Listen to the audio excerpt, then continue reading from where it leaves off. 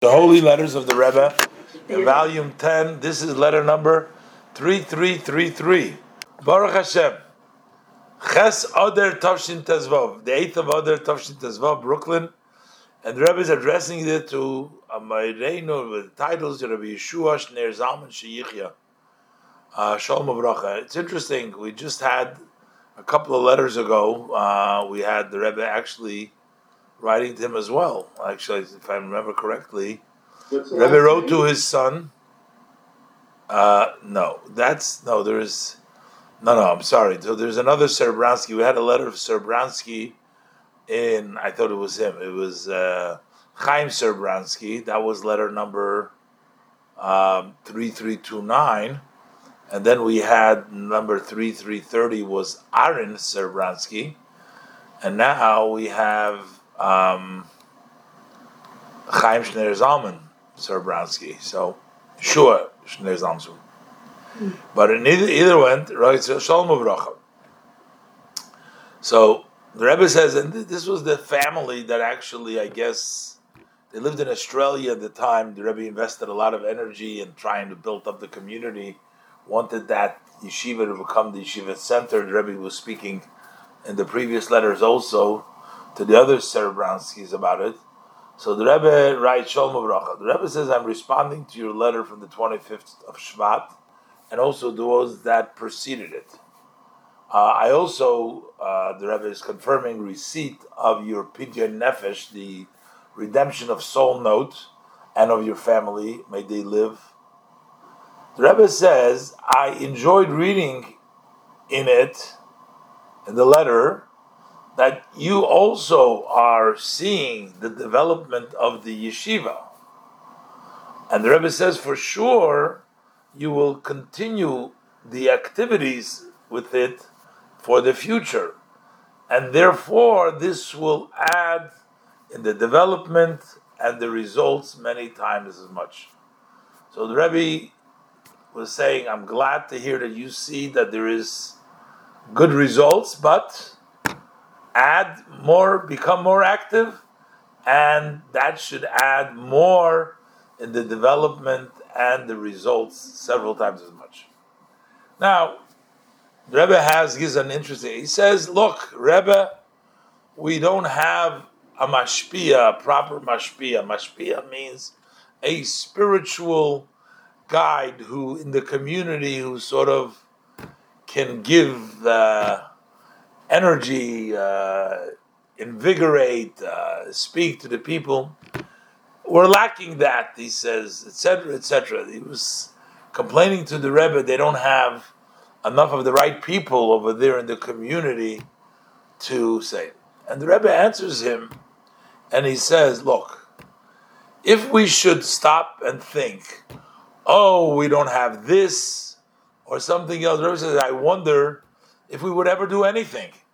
Because, you can always find, and there's always room to say, I'm not worthy, I'm not able yet, there's not the proper place, we don't have enough strength, we don't have enough money. I'm adding these things. You can always find reasons that are missing. And even the Rebbe says, even if you think you have everything, you're still missing, because there's only thing that has everything is Hashem, is above. But besides that, nothing is perfect. So the Rebbe doesn't want him to use the fact that there's not enough, the right people that he thinks, as a reason not to be active or to be lacking. The Rebbe writes to him like this, I've written already several times. Since the divine from above has brought you to this place, Hashem brought you there. So therefore, for sure, you have the necessary powers that you need in that place at that time. You don't have somebody, but you have what you need for that time. As long as you utilize this potential fully. So the Rebbe says you do have enough And the Rebbe is not negating the idea that maybe they can use a mashpia, but the Rebbe says, since you're there now, that means that you have the ability to function and to do and to be active according to the level needed right now. That's what you need to do. Matter of fact, the Rebbe adds in the parentheses, when a person utilizes all of their potential, then it's possible that your potential will grow, that your abilities will grow too. The Rebbe brings an example with regards to the studying Torah. It says that after one puts in a lot of effort and studies to the extent that the person is able to study, he works hard and tries to study the best he can, sometimes that will actually add to his abilities, that his potential will grow, that he'll be able to, once you work hard, you get more insight and more abilities to continue. So basically, the Rebbe says, once you'll utilize properly all the potential you already have, the energies you already have, then you can actually increase your potential. And the Rebbe says, look, this is the Mishnah's ruling. The Mishnah says like this. On one hand, it says, Ein alecha malacha ligmar. You don't have to finish the job. You don't have to. You have to do. But on the other hand, you are not have the right to exempt yourself from doing. So one can say, well, if I can't finish it, I'm just not going to do it because I can't do the whole thing. But the point that the Mishnah says, no, you can't. You do what you can. That's your obligation.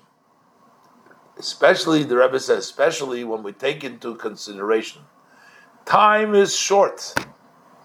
Because ze oimed achar kasleinu, using the words from the pasuk that we say in the Kiddush Levana, he is standing behind our door. And there's a lot of work, meaning Mashiach is standing behind the door. And there's lots of work. So you can't wait. But the Rebbe says, but it's understood, it's obvious that you need to mobilize all of the Anash, all of the Hasidim that are in that community. That not only should everyone participate in the matters of the yeshiva, but you have to continuously grow from time to time. Because it's a matter of holiness. Holiness needs to grow. Keep on growing. So the Rebbe's message to him is basically, you're missing, but you have what it takes. The divine sent you there, so you do the best you can. And the Rebbe says sometimes it's added even more. While you can't finish maybe the job, but you're not exempt either. The Rebbe says time is short. Utilize, don't do all the work itself. Utilize all of the Hasidim, and not only to participate, but to grow.